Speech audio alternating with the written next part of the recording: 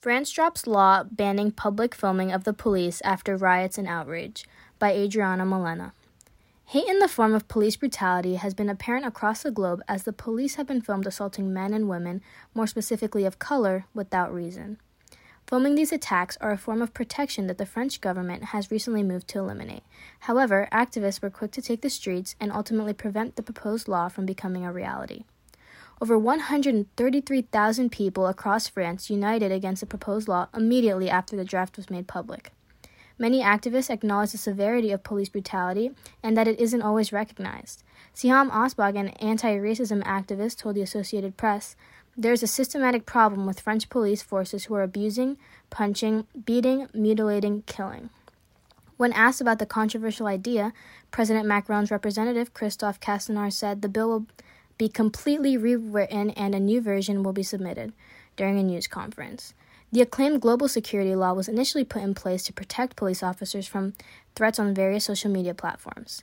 The idea was that if their identities were protected, they wouldn't face backlash provoked because of their actions. There are an abundance of issues that could arise if the right to film and identify police officers is taken away. Thousands of acts of discrimination, power abuse, and misconduct would go unseen and unaddressed. People like Michel Zecler, a French black music producer, wouldn't be able to obtain justice after falling victim to the hidden hatred within the police force. Zecler was beaten by 4 officers near his studio in Paris for several minutes, for absolutely no reason other than being a black man. It was a racially motivated attack, as Zecler explicitly stated that he was racially abused during the ambush. Without the power of video evidence, it is likely that these police officers would have faced no penalty at all. "I was lucky enough to have videos which protected me," said Zecler. President Macron spoke out on the attacks against Zecler by calling the incident completely unacceptable and shameful, hoping to restore the foundation of trust between the government and citizens of France.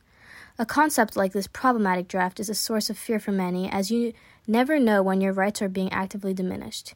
It's important to be mindful of the freedoms you utilize on a daily basis and how they protect you.